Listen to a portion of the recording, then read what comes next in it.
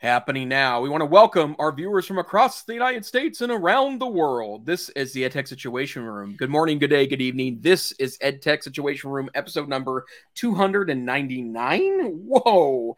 On July 26th. Man, I can't even get the date right. July 26th, 2023. My name is Jason Neiffer. I'm the executive director of the Montana Digital Academy, the state virtual school located on the beautiful University of Montana campus right here in Missoula, Montana. And it's been a while, Wes, but joining me as always, good evening, Dr. Wes Fryer. How are you tonight, sir?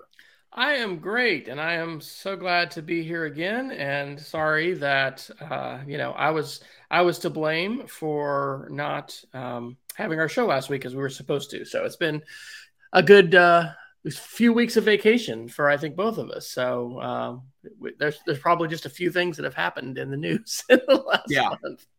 So, well, summarize. So this was a highlight. Went to the beach, Edisto Beach, South Carolina. I got to be there with my dad and our family. Not everybody, but quite a few folks. And man, very tranquil. There's actually not great water there, so they can't have any high-rise hotels. So there are no hotels in Edisto Beach. There's just like houses that are for rent or whatever. So it's very laid back and very good. So nice. What would you identify as a highlight of your excursions the past few weeks? I was in Europe in late June to early July. We had the opportunity to go to the Midsummer Festival in Sweden in late June, and it was wonderful. We have basically I feel like it's family at this point there, but close family friends of my wife's family that we've when I an exchange student 5 years ago. That was the family that the kiddo came from, and it was a wonderful experience and great to be there for that particular cultural festival. And then we spent a week and a half in Berlin, which was a wonderful town, amazing public transportation system, easy to get really anywhere in town on public transportation with an app. So it was really wonderful, and I'm glad to be back. But the trip was pretty great, and I didn't get COVID, so that's a good thing for me for sure. Absolutely. And are you guys facing heat waves and lots of Canadian smoke, or what's up with that? Oh yeah, the smoke has not been too bad, although there are some fires in Montana now and in Idaho that may blow up into a smoke situation. I'm just looking outside right now. There looks maybe a little gray, so there could be a little bit of smoke in the air, but the heat's been pretty intense. So it's not Phoenix, Arizona heat, right? So we're not talking about anything along those lines. But what I would say is that while I was in Great Falls over the weekend hanging out with my parents, and it was in the upper 90s, lower 100s on Saturday, Sunday, and Monday. And then I've been in Helena the last couple of days hanging out with other Montana school administrators, and it was in the mid 80s. So we're thankful that it's only 82 right now in Missoula. Just looking at the weather, it looks like we're going to be in the mid 80s and lower 90s for the next week. And that is warm. I don't want to make it sound like that's not warm, but we've had plenty of times recently where we were in the hundreds for several days. So I'll take 82 over 102 anytime. Oh, yeah, absolutely. Absolutely. All right. Well, hey, it's been a while. And I will also fess up that I realized getting back in the saddle today that, we're still a few episodes behind. But thankfully, everything's always live right away on Facebook and YouTube. Yep. What are people going to experience tonight?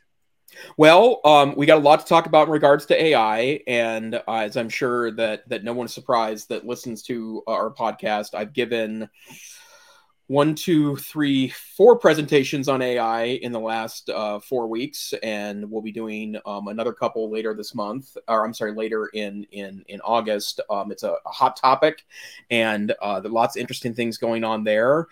We have other articles on ISTE, and since we haven't had a chance to talk about that yet, there's some Wakelet news that I think there's a broader thing to pull from, some security news, some Google news, some social media trends that are happening, and then of course there's social media drama like crazy.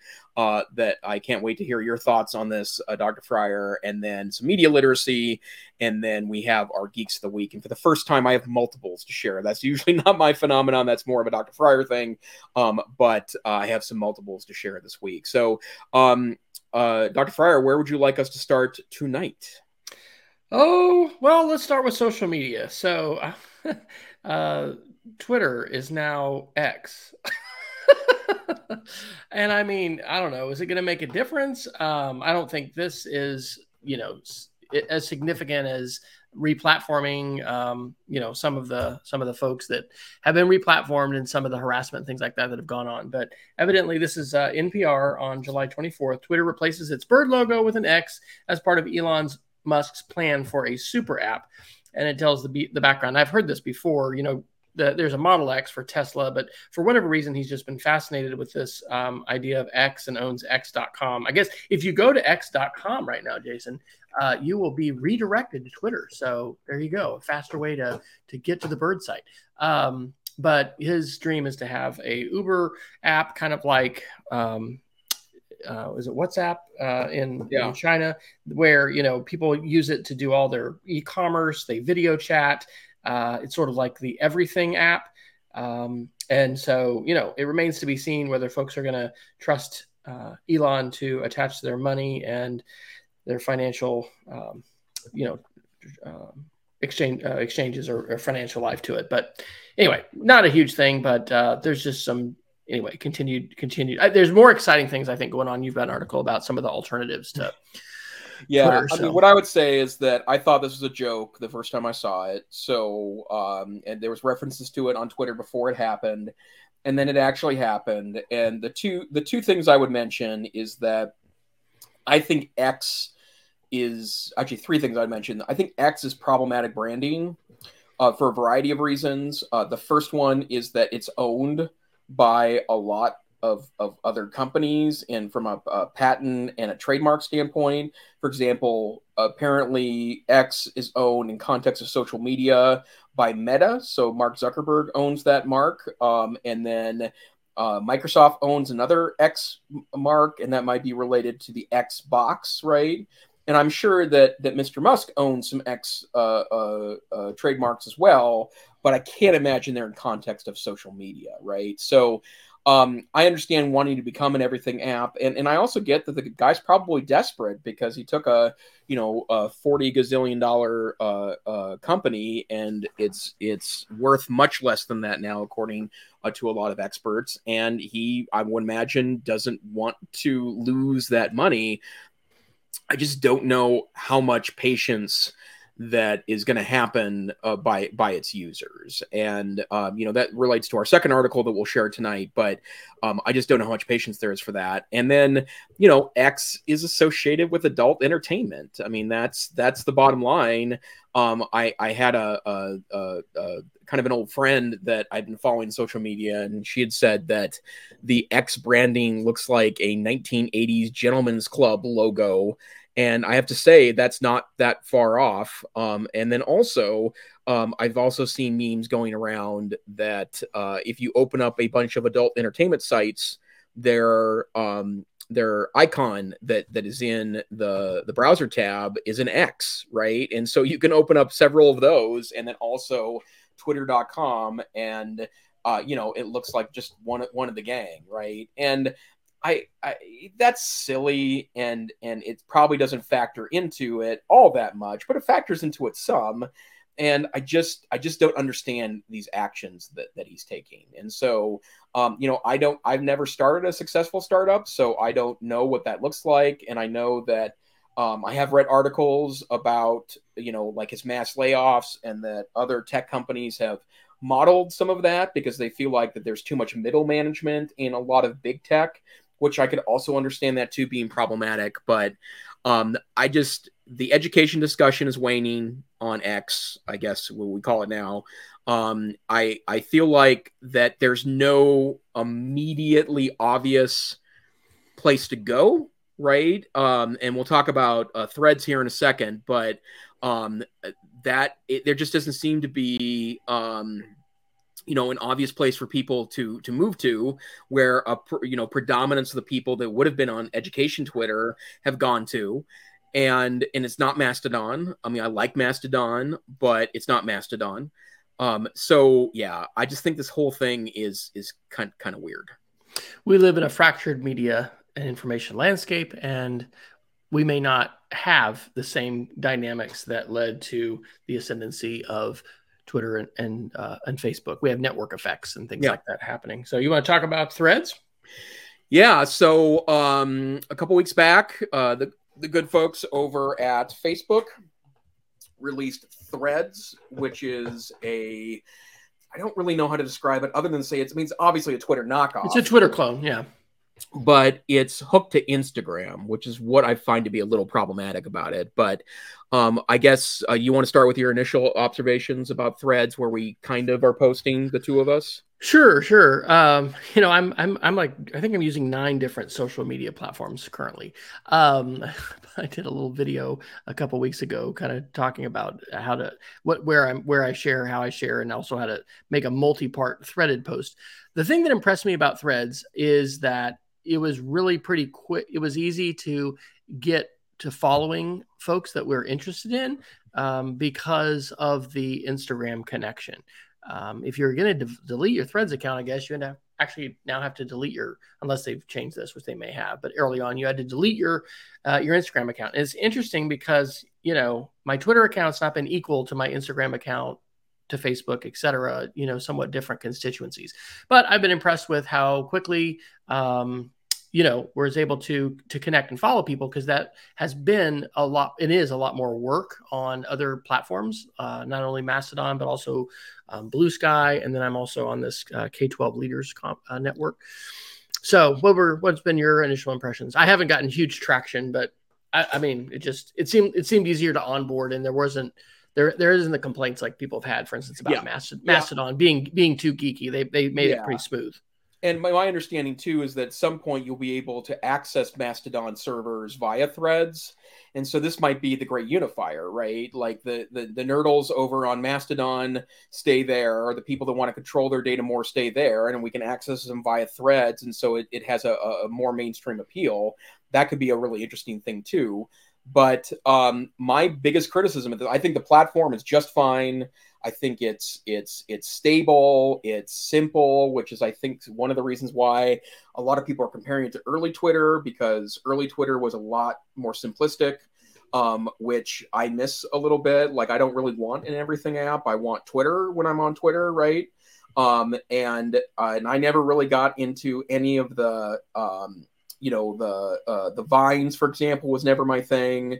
And the chat spaces was never really my thing. And so I'm kind of into Twitter from that standpoint. But the only thing I don't like is that it's connected to your Instagram account. And Instagram's not a professional place for me. Instagram is a personal place. And I do have it open. And you can follow me on Instagram as a personal individual. But the bottom line for me is that I just don't I just don't want those worlds colliding, right? And I follow.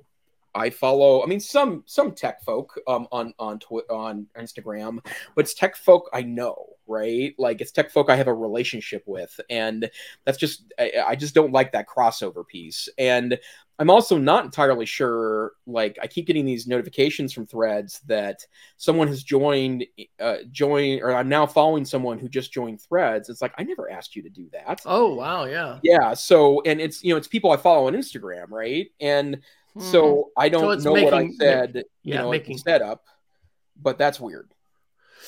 There is not a web browser version of Threads at this point. It's app only, which is interesting. There are no lists. And lists, and we've talked about this before on the show, for Twitter are absolutely one of my most important ways to filter my feed and selectively consume content. I think probably there's a bunch of folks that just are in their home feed, but I rarely use the home feed on Twitter. And so that's a significant drawback. I will say that I think Eric Kurtz has been doing a lot with Threads to try to, get educators connected with a list. He has a Google form. I can put a link to his post about that. And then over on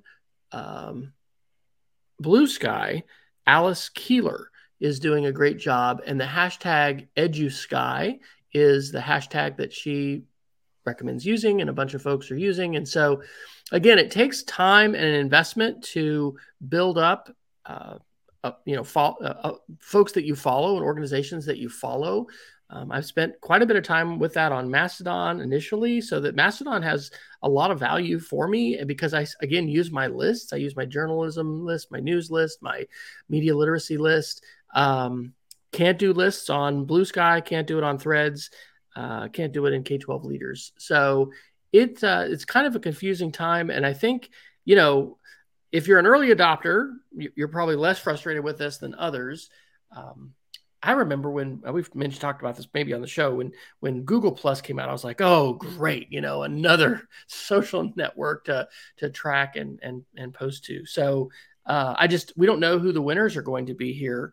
And I think, though, that it behooves us to, at least put our feet in the water with these other platforms and consider how, well, number one, I mean, I've been doing this now for a couple of years, but, using westfryer.com/after makes so much more sense now because I just don't know that I'm going to be on Twitter in a year. And so anyway, it is confusing, but I think I'm like a lot of folks, I'm resistant to the idea of Mark Zuckerberg and Meta/Facebook, having more dominance and control over the social media landscape than they do already. I wish that antitrust regulators had prevented the merge with Instagram, and but at the same time, I think it's positive to see an alternative to Twitter that is microblogging. So anyway, we might talk longer about that than anticipated because we got a lot of AI and other stuff to talk about, but probably a bunch of folks that listen to our show are navigating those same waters. So are you are you mainly living in Threads now when it comes to social media, or what's your normal? I'm Instagram 1, probably Twitter 2, Facebook 3, Threads 4, but I don't have Facebook installed as an app on any device. So I have to go to it on the web to do it. And so I probably check it once a day. Twitter is interesting because I do feel like that the AI discussion there has been really rich. And so that's what's kind of dominating my mind right now, for better or for worse. And I think that's a real problem that we need to be thinking about. LinkedIn is being used by a number of folks now. Dean Sharesky, David Truss, Will Richardson. And then there's a crossover with other people that I just haven't been engaged with because I've had an account on LinkedIn because that's like a professional resume seeming requirement. But I am actually, finding articles, reading articles, and then having some interaction with people there too. So I don't know. It's just it's all over the place. But I think that it will be good, hopefully, if the ugliness that has characterized Twitter is either minimized by the fact that people leave the platform or the platform dies or something else. Hey, I almost set something on fire at the beginning of this show.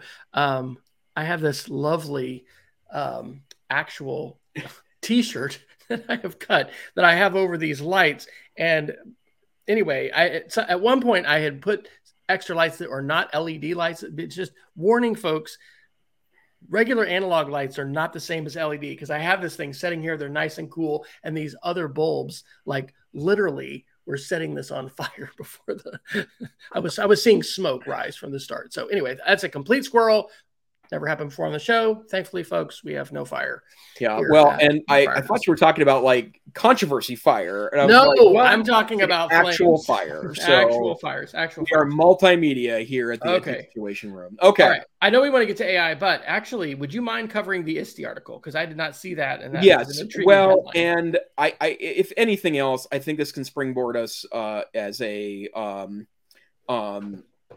into a conversation about ISTE, and this is it's a podcast ish from Dr. Carrie Stubbs, who's the senior vice president of business development and stages learning and former ISTE board member, talks about the show, and and it's predictable that it's a pretty positive note about ISTE. And I will tell you that I didn't attend ISTE this year. In fact, I'm trying to remember the last time I did attend ISTE. I'm 99% sure it was 2019. I did attend all the virtual ISTEs too. But and I know that Wes, I think you and I have been at the same one maybe twice, for sure once, but maybe twice. And it's an extraordinary event, and I feel like I miss out on things when I'm not there. But I think the size of it is still kind of a concern. And what I also know is that it's incredibly difficult to run a big comprehensive conference when you have to go to a large city. There's only a handful of convention centers in the United States that can handle the size of ISTE. I know a lot of people hate the commercial aspect of ISTE, but without that, ISTE would not be, I mean, it would be triple the price. I have no doubt. And I've heard that number in the past and said, really? No, I know that to be true, right? And I know that in part because I've been part of other conference setups, and it is enormously pricey when you can't involve a sponsor and a vendor floor. But I also think too that there's clearly, I think there's clearly a weird a situation there. A lot of teachers could never afford to go to ISTE. Even a lot of folks that are prominent voices in this, a lot of them end up finding a sponsor that will send them there, but then they have to do work on the floor. I wish there was a little more disclosure about that, because I do feel like that a lot of folks there are basically presenting infomercials and are not disclosing. And I think that's not ISTE's fault. I think that people sometimes do sketchy things with their applications. And I also, a lot of the sessions are pretty good. But I also think too that it's sometimes not the stuff that I'm there to see, right? Like I really feel like a conference that large with that many tech people should have a lot of very advanced stuff to push people, and not just, cover the basics, which I feel like that's also the predominant number of sessions. So again, I have very mixed feelings about this conference, even though every time I've gone, it's been a pretty transformative for me personally. Yep. Okay, good. Yeah. I didn't participate in ISTE, got lots of family stuff going on, and yeah, I don't know. We'll see. I mean, if I was invited to present, I might, but it's not on my radar screen for the foreseeable future. Yeah. Well, and I will tell you that one thing that also happened in our break here is that my organization, the Montana Digital Academy, hosted a purposely small symposium, is what we were calling it, at the University of Montana, called Innovation Runs Through It. We are going to offer it again next year. It was wonderful. We had people from 7 states there, and we had purposely had a very small a schedule, right? We didn't want to overpack it with sessions. We wanted discussion to dominate, and that's what ended up happening. We had 2 amazing panels with teachers, one with teachers and one with kind of thought leaders that were at the conference, and it was wonderful. And I also enjoy the conversational part more than I used to personally, and so it's a real balance. Yeah. I went up the first week of June, had a chance to go up to Seattle, to the University of Washington, to a wonderful, I guess it was a 2-day workshop hosted by the Center for the Informed Public, and it was about Finnish education and the integration of media literacy into the curriculum there, and it was absolutely fantastic. And I think those kinds of media literacy focused conferences and workshops are probably a little more likely to be on my radar screen for the future. But it's interesting to see, ISTE continue to evolve. I did participate a little bit during the pandemic, so we want it. I think we want ISTE to go on, because there's a really some important roles that it plays as far as amplifying educational technology and advocating for standards and things like that. Let's talk AI, my friend. We need to do it. We've got a lot of AI links. Where would you like to start with that tonight? Yeah, well, a lot of these things are, I think, super interesting topics. Let's start with, um, I should have a better You've answer got to a this. lot of good Ethan Malik stuff. I mean, you're Yeah, really well, first of following all, him. if you're not following Ethan Mollick on social media, he posts both to LinkedIn and Twitter. He might be on Threads. I'll need to look because that's actually one of the things that it's keeping me on Twitter is Ethan Mollick. But he's a professor at the Wharton School, and he has been doing a really good job of kind of keeping an eye on things. And actually, there's an article that he wrote that I'm also going to post a link to because I think it's something worthy for us to discuss tonight as well. But Mr. Mullick has done a really good job of kind of spotting the stuff. Actually, no, I already have the link in there. Spotting stuff that's going on here and kind of shooting it through a prism so that you don't have to necessarily read the article because you can read the headlines. So his, by the way, Substack is called One Useful Thing, which is at oneusefulthing.org. But the first thing that he had posted about that I thought was interesting is that there is some research now to suggest that ChatGPT 4 is becoming less functional. And there is a lot of data around this. And I also think, too, that the way he presents it is that that this data may be true, right? And there could be other reasons behind this, but there was a research team that looked at ChatGPT 4 and ChatGPT 3.5, right? And as it turns out, that over time it's lost the ability to answer questions that it would have been able to answer a couple of months ago. And there's a lot of disagreement about this, and Twitter's been kind of a buzz about this kind of stuff. But basically, the idea here is that for some reason it's losing functionality, and there's all sorts of reasons why this could be the case, including that it's confirmation bias for people, which could be very much a part of this as well. But there's also been some interesting conversations about ChatGPT ingesting text written by either another AI model or itself. And apparently that can be destructive to a large language model. That was a story a couple weeks back in the Hard Fork podcast from the New York Times. And so I think all these factors together are interesting. And it's one of the reasons why that I think you need to be very thoughtful before you thoughtlessly use ChatGPT, right? It is not a search engine. It is not accurate to even a certain certainty. So no, this shouldn't do your work for you. It can be an incredible tool, but it's not quite that yet. He's got a link on his Twitter, and I didn't know this, to a chat tool that OpenAI has. That is this says continue this conversation. Does that mean, I guess it's an interaction that you can pick up on then? Like anyway, I don't Oh, know. I didn't I know need that I need to play with it. It's ChatGPT not, had. well, no, I get maybe it's a yeah, he's just got some links so that you can continue an interaction that somebody's having with ChatGPT, I Oh, guess. interesting. Yeah.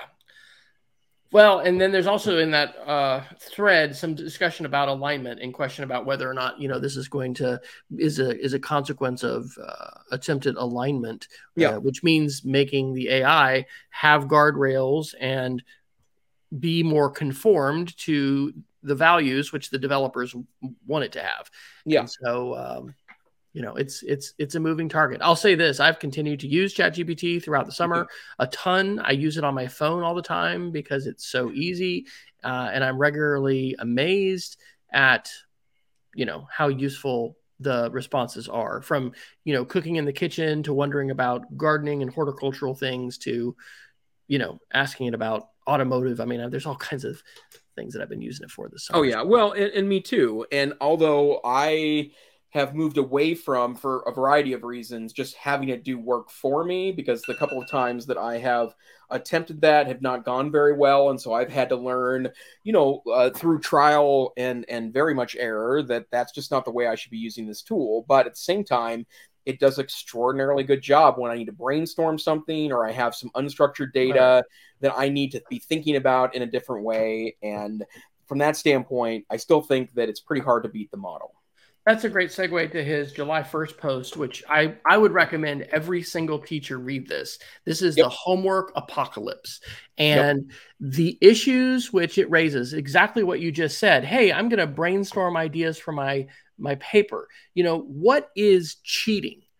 I mean, do you really expect and think people lock themselves in a room without any kind of interaction with anybody or anything when we say, here, go write an essay on, Plato or whatever? I think that there needs to be a lot of nuanced conversation about this. Ultimately, just as adults in society, we are going to be increasingly embracing the use of this tool to augment our abilities. I think we need to do this in a transparent way where we are attributing our use of these tools. But this is a fantastic article, and probably the best one that I have seen to date, about the challenges that we are facing in education, certainly in middle and high school, and as well as college. And I think it's very provocative. So, your thoughts? Yeah, I love this article. If for no other reason than I think it does a really good job of, for lack of a better way of putting it, it sets up why this is problematic, even if you don't agree with the technology's evolution, right? And that notion that I'll give you an example of something. I think it's really easy to trash on worksheets, right? No one likes worksheets. Worksheets are terrible. They're terrible. They're this, and that. But I have seen very effective strategies that provide guided learning for students where you can do some interesting critical thinking things that could be easily dismissed as a worksheet, right? But the bottom line is that there is the devil's always in the details there, right? And what I think is so interesting um, about this process is that he's clearly pointing out that homework has become less effective in the last 10 years because students aren't doing it anymore, right? Even though that there is plenty of pretty good research, um, plenty of good research on this notion, right? That homework can be useful to helping you build skills. If most students aren't doing it because they're just copying and pasting answers from Google, then it's lost effectiveness. And we can't really force things out of the process, force students to do it our way when they're not in front of us. And not saying, again, that I believe in we can only handwrite things now, because I think that's silly, but we're probably going to have to pick and choose how we run instruction now, because if a student's just taking something home and doing ChatGPT, not only can we likely not follow this, and not detect it at a way that we would like, but more importantly, it doesn't answer the question. And I think that's something we need to be very thoughtful about. I put a couple articles here at the bottom about AI. Let's do this futurism one. This was July 20th. Fully AI generated influencers are getting thousands of reactions. This is, I think we talked about AI assistants a few episodes back. Parents need to be aware of this. Some influencers have had their own, AI generated clones, I guess, interacting and people paying for it. This is a big deal. And while folks may say, well, okay, influencers and whatever, that really doesn't matter. But, I think I've got an article in here as well about elections and the ways in which, these things can be utilized to really confuse people as well. So one of the interesting things about this article, which is July 19th, Futurism, is it saying, people don't appear to care, okay, this is fake. Well, I still want to watch this person. So this is now in the landscape of social media influencers. Who's creating this and what's the purpose, and just wow, more pollution and confusion perhaps in the world of social media. Well, and the other thing I would also say, like, if we think Instagram is a negative force now, imagine when everything is a perfectly generated AI image, right? And that's just not going to help that platform be any less problematic, particularly for young women. And I guess I'll throw this one in since I just mentioned it. This is a Politico article from the 20th of July. Headline: Intelligence nominee warns generative AI poses threat to 2024 elections. Yeah. President Biden has given the nod to Lieutenant General Timothy Howe to lead both the National Security Agency, NSA, and Cyber Command. And so last Thursday, he was warning about elections and the way in which AI platforms. And I think we both were pleasantly surprised that in the midterm elections in the United States that we had in 2022, it didn't appear that AI and these platforms and social media played nearly the significant role that we anticipated they might. But the potential is certainly there, and that's what he's calling out a warning for. And then let's see what else on here is worth talking about. What about Claude? Well, Do you what about what? Claude? I hadn't heard Oh, about yeah. Okay. I was going to do that one at the end, but let's do it now because I actually have it up in the background. So, Anthropic is another AI company, and they've released a couple of models. One of them, there's Claude 1, this is Claude 2. And Claude 2 is a completely different model of a large language model. So it works a lot like ChatGPT, but it's not ChatGPT, it's Claude 2. And it's now available. From what I can tell, there's no cost to it at this point. So it's just available, and I don't think it's also limited at all. One of the things they talk quite a bit about is their constitutional principles. So they call it constitutional AI, harmlessness from AI feedback, and they have an abstract of a policy paper they've written that basically sets out what we mean by this. And to read from the abstract of the papers, AI systems become more capable. We'd like to enlist their help to supervise other AIs. We experiment with methods for training a harmless AI assistant through self-improvement without any human labels identifying harmful outputs. The only human oversight is provided through a list of rules or principles. We refer to them as constitutional AI. So not only are they coming up with their own models, they also are trying to come up with what seems like a traffic cop for other AIs that don't have to subject output to humans, which, there's been lots of articles in the last 8 weeks about how much third-party contractors have done a lot of work for OpenAI to be able to evaluate problematic output. And in the same way that people that were helping police Facebook for content that not only violated the law, had a strong impact on the viewer. I think that's part of what they're trying to do here. But I am in Claude AI. It's currently in an open beta. And the usage platform will be limited for unpaid users, but I honestly don't even see a place where you can pay. So I'm not sure if that's really a thing yet, but I'm very much enjoying Claude AI. And when I compare the two, it's similar to ChatGPT 4. It draws maybe more direct lines, right? So when you ask it to take on a persona, for example, which is a very common way to narrow down results in ChatGPT, it won't do that. So for example, I just had it earlier. I gave it a copy of my dissertation. By the way, there doesn't seem to be any limit on the number of characters you can paste into there.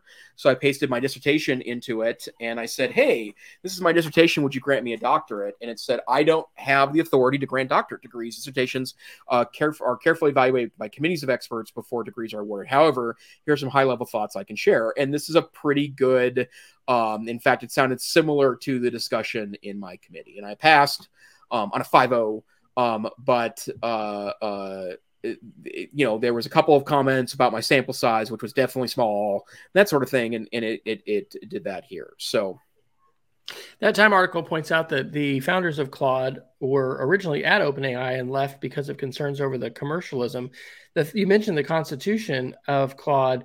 It makes reference to the Universal Declaration of Human Rights from the UN, and so it will try to put in principles like please choose a response most supportive and encouraging of life, liberty, and personal security. Choose a response that is least intended to build a relationship with the user. That's interesting. And which response is less existentially risky for the human race. So this, again, points to alignment in the ways in which these models or the creators and developers of the models are trying to align them to a set of values. Fascinating. I'd not heard of Claude at all. I've honestly been a bit checked out of some technology stuff for the last month. I mean, I've been reading some articles, but wow, I'm going to be playing with this. And I was trying to look, I'm going to guess it still has like an age 13, requirement. But one of the things that'll be interesting at school, and I think I may broach this, especially with my coding class, and I'll be interested to see if Claude has equivalent or better coding capabilities or, to help out with coding as ChatGPT does.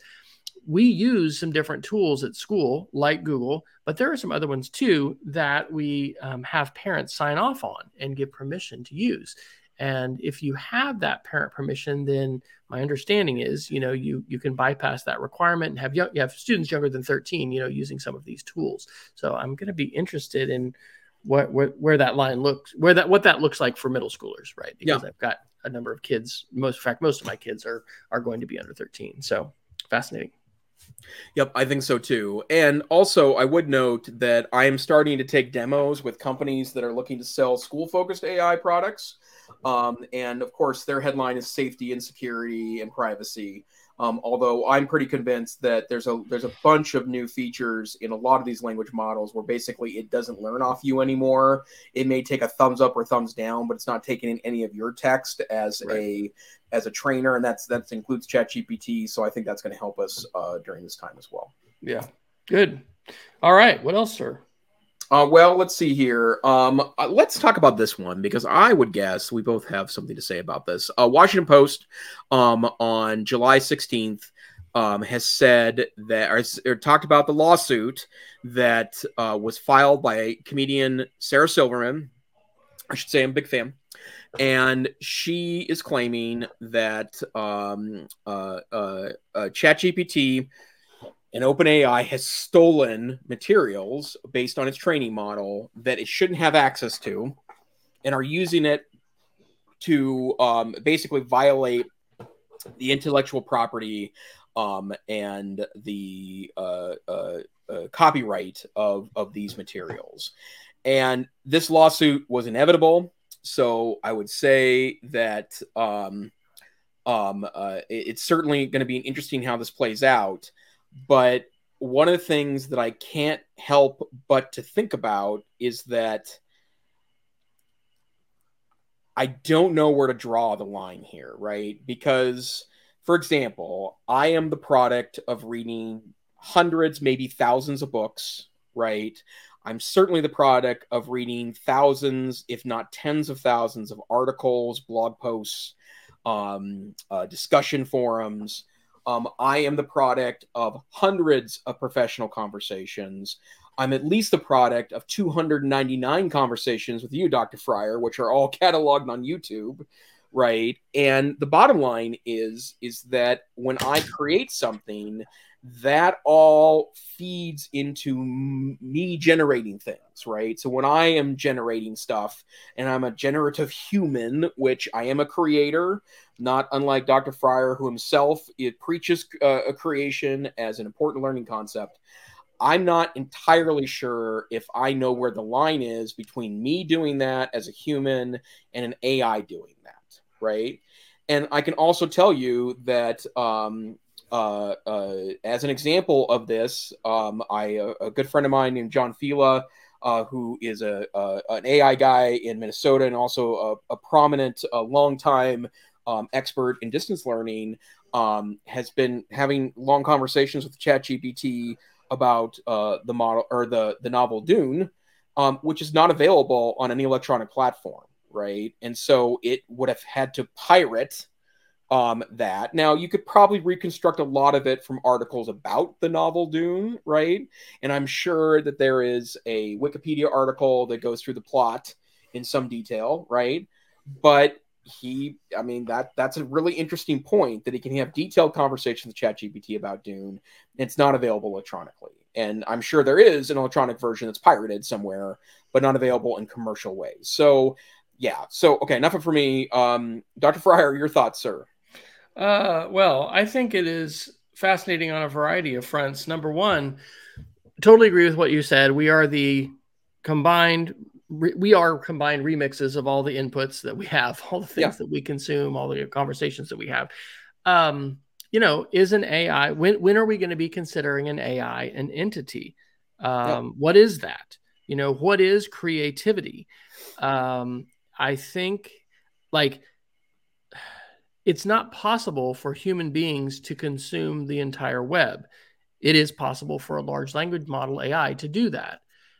I agree. There's no real way to draw the line. And, I think just like, what was it, the Luddites in, industrial England that were destroying looms and protesting and trying to fight the tide of industrialization. I think that that's probably going to be, an expected element of what's Yeah. happening here. But similarly to the Luddites, I think it's a futile fight as far as trying to say you can't do that. You didn't pay me for my ideas.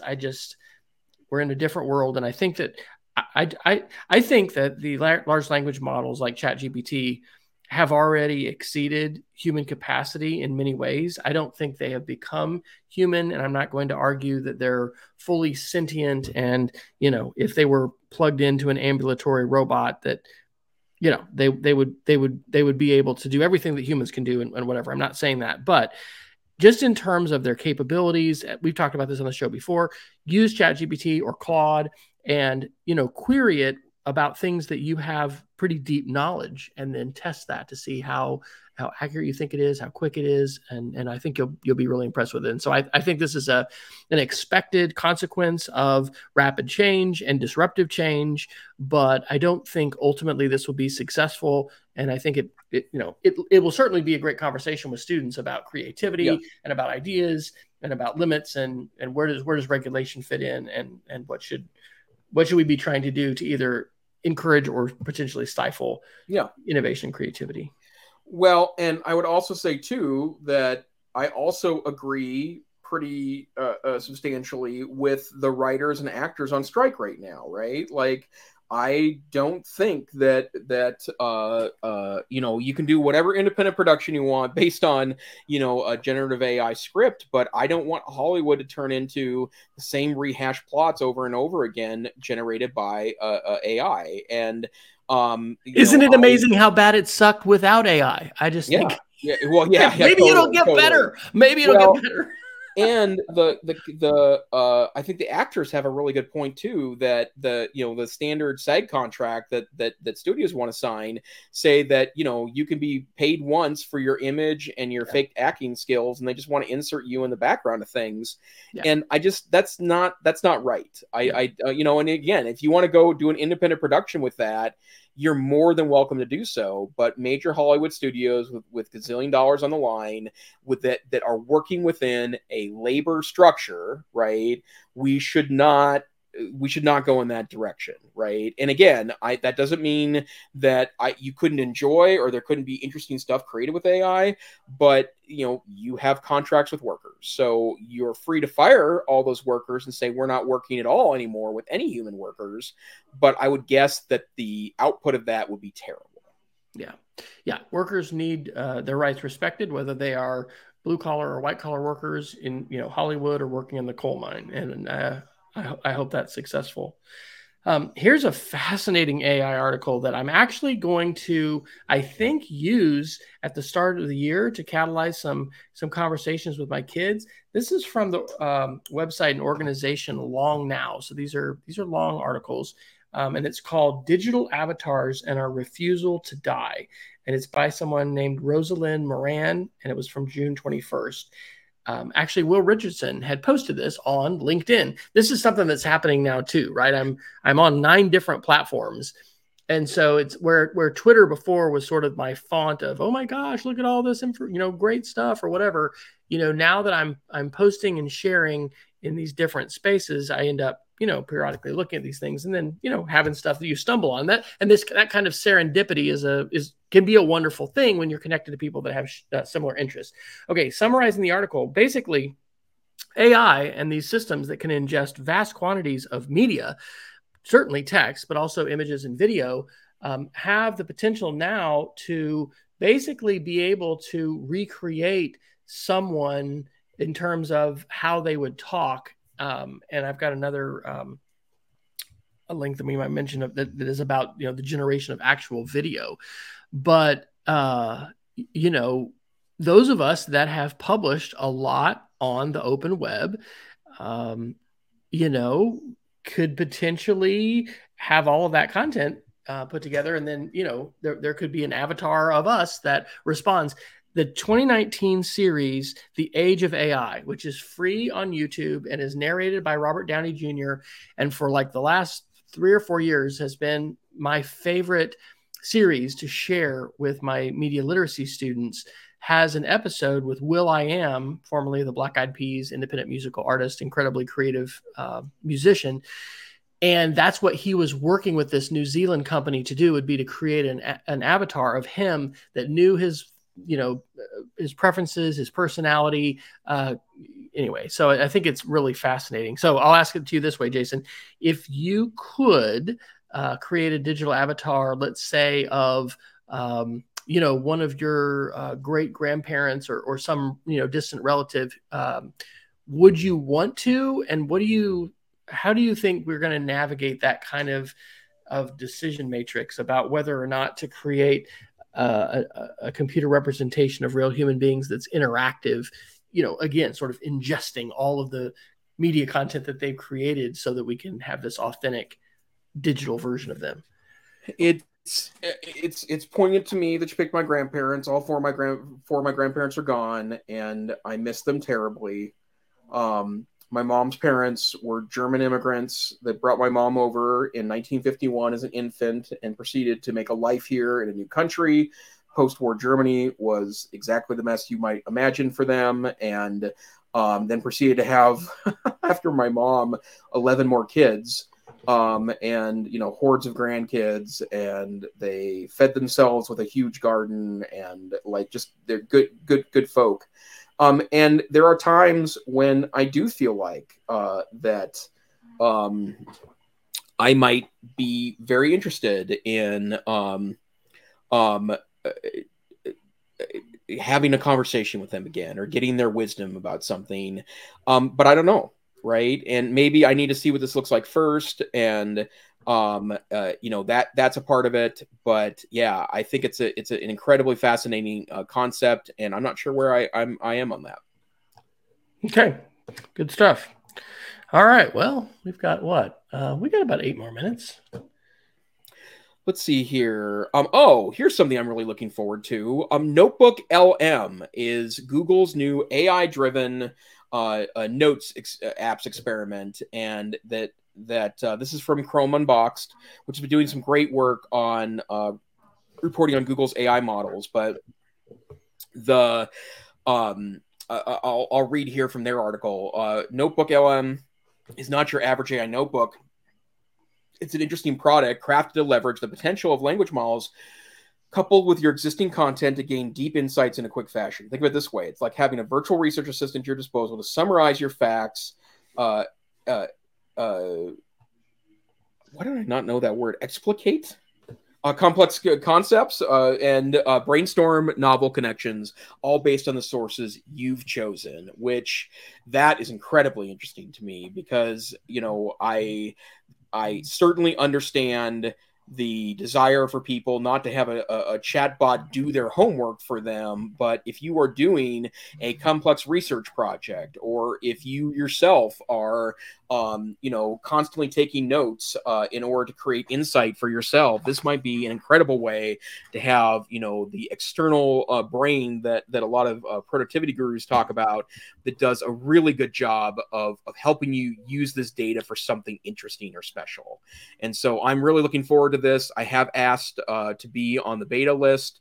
And in fact, I'm going to go check my email right now to make sure that I haven't missed an email from the good folks at Google. and I have not. But yeah, I'm really looking forward to this tool, and I think this could be a real interesting game changer for Google AI efforts. I think this model of language models is going to be a significant part of the future. One of the problems that Sundar Pichai of Google and Sam Altman of OpenAI acknowledge and say this is for with all these models is hallucination, and this fact that the models will just kind of come up with some random things they're not exactly sure why. Well, by being able to limit essentially the training data, or maybe it's the focused training data to say this, think about lawyers. We had, I think this was an episode I'm about to publish, is like 296. There was the why lawyers shouldn't, use ChatGPT, because there was a lawyer that presented things that were not actual case law because ChatGPT had hallucinated them. LexisNexis, tools that lawyers use, I am confident is right now either they have developed or they will soon develop these kinds of models that are much more limited as far as saying, this is the body of case law. This is what I want you to, query when you are generating content. And this is a fascinating question in terms of research, right? If our students, if we have access to this kind of a tool, it's not like we are going to turn our brain off and not think. You're going to need to select the database, the series of articles and the collection of resources that you would want to query. But then being able to use these kinds of tools, it's like a professor that has a bunch of research assistants, right? Yeah. I mean, we would have different research assistants and work study students and folks in the summertime, and people would be assigned to different faculty and whatever, and people didn't accuse those faculty. Wait a minute, you're cheating. You're using the labor of a research assistant to, benefit your research. No, that was just part of the academic environment. So I think this is fascinating. I might have signed up for it before, but I just went ahead and signed up really quick, bringing up the article. The one confusing thing is whenever you say Google and Notebook, I think of the old Google Notebook, which was, RSS subscriptions to articles and being able to save them and share them. And I just love that. And Google completely canned it. But this is exciting. And I definitely encourage people to check that out. Maybe you and I can report on this in the weeks to come after we hopefully get access. Yep, totally.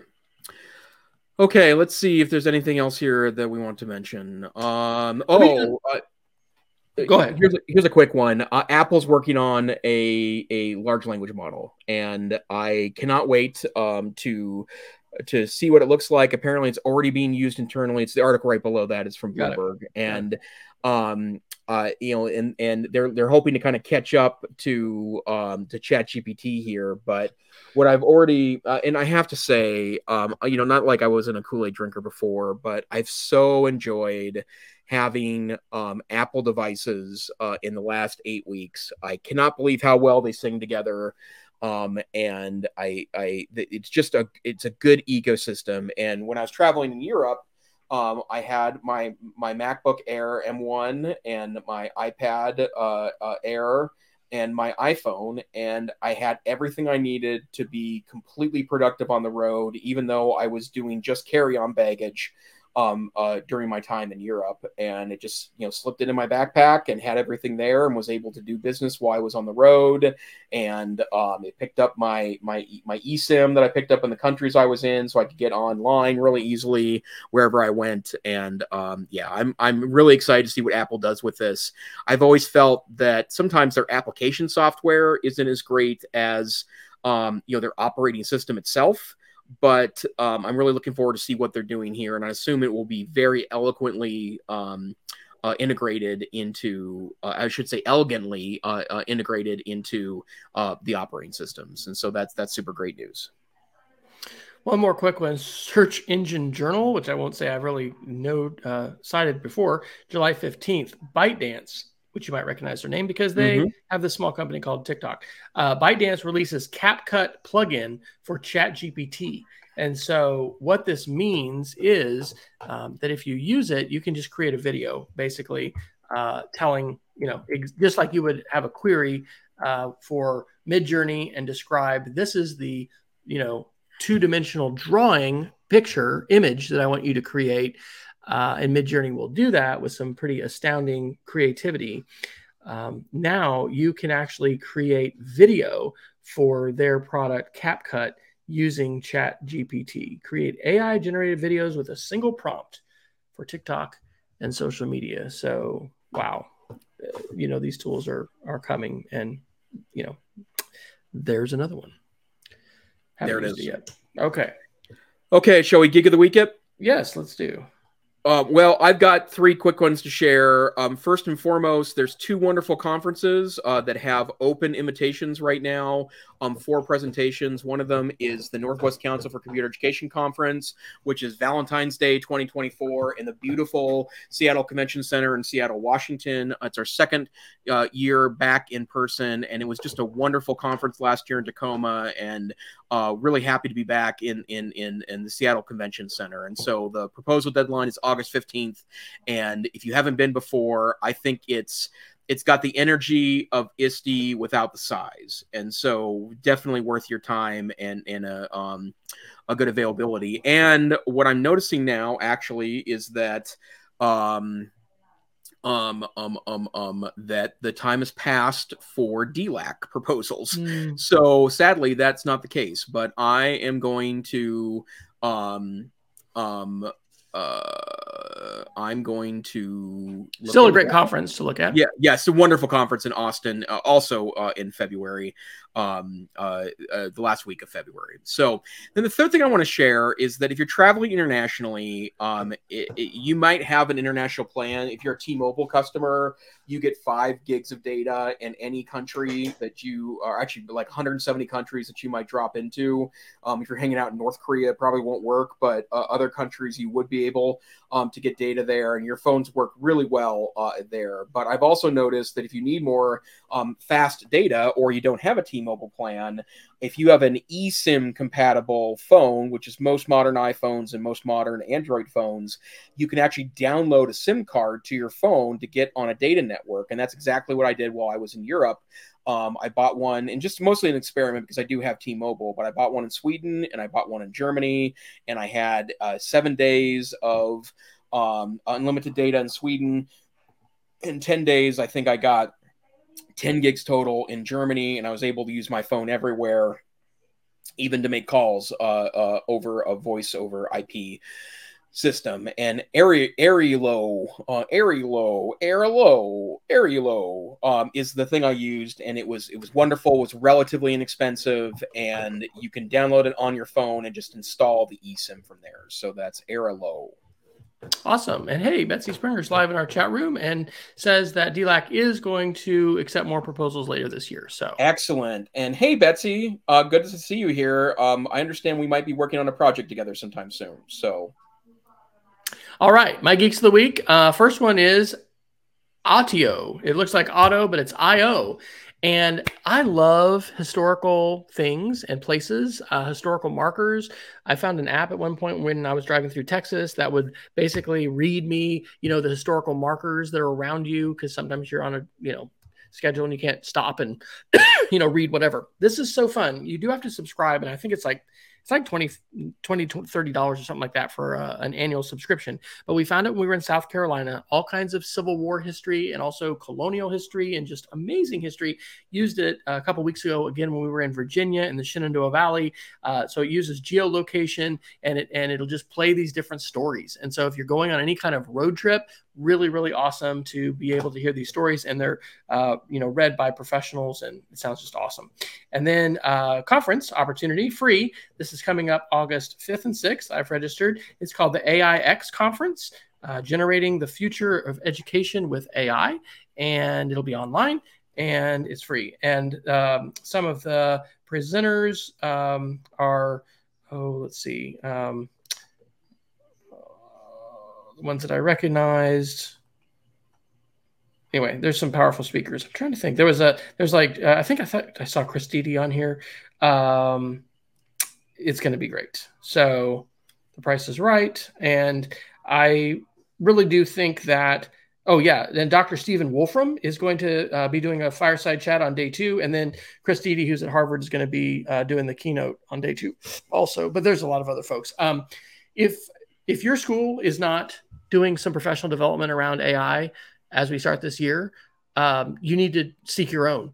And you need to talk to your administrator, or if you are the administrator, you need to find some ways to have these conversations. Start off with that article, the AI apocalypse, or whatever that we referenced earlier, but super, super important. And I think, conferences and opportunities like this to learn, whether they are face-to-face or they're online, are invaluable, and they can be really good catalysts for our own individual learning as well as our collective learning with whatever educational institutions we happen to be working for and with. Wonderful. Thank you, Dr. Fryer. Where can people find you on the internets? Just go to westfryer.com/after. And I've actually updated that recently. And I've got various and sundry channels where I am sharing different content to include my cooking stuff, which is the most fun. But awesome. Yeah. Well, how about you? Well, I the more I think about it, I think it's time for me to maybe get knifer.com back up and running, because I think that after page is a really great idea. But right now, the best place to find me is Tech Savvy Teach, or I am Knifer, NEIFFER, on Threads. But this here isn't our social media. It is the EdTech Situation Room. We're a once-a-week podcast. At least we're going to be back to being a once-a-week podcast. It's on Wednesday nights at 7 p.m. Mountain Time, 9 p.m. Eastern Time, and somewhere in the middle of the night, UTC. And we hope you join us live. There's always folks hanging out in the chat room, and we love folks to take a look and provide feedback live to us. If you can't catch us live, however, you can always get the show the minute it's done on Facebook and YouTube.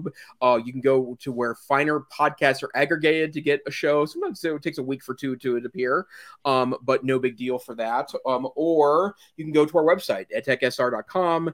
/links is the links we cover every week, and then just the main website will have a tiny MP3 for you to download. Well, we hope you have a great week. Stay safe, stay savvy, and we'll see you next time on the EdTech Situation Room. Good night, everybody. Good night.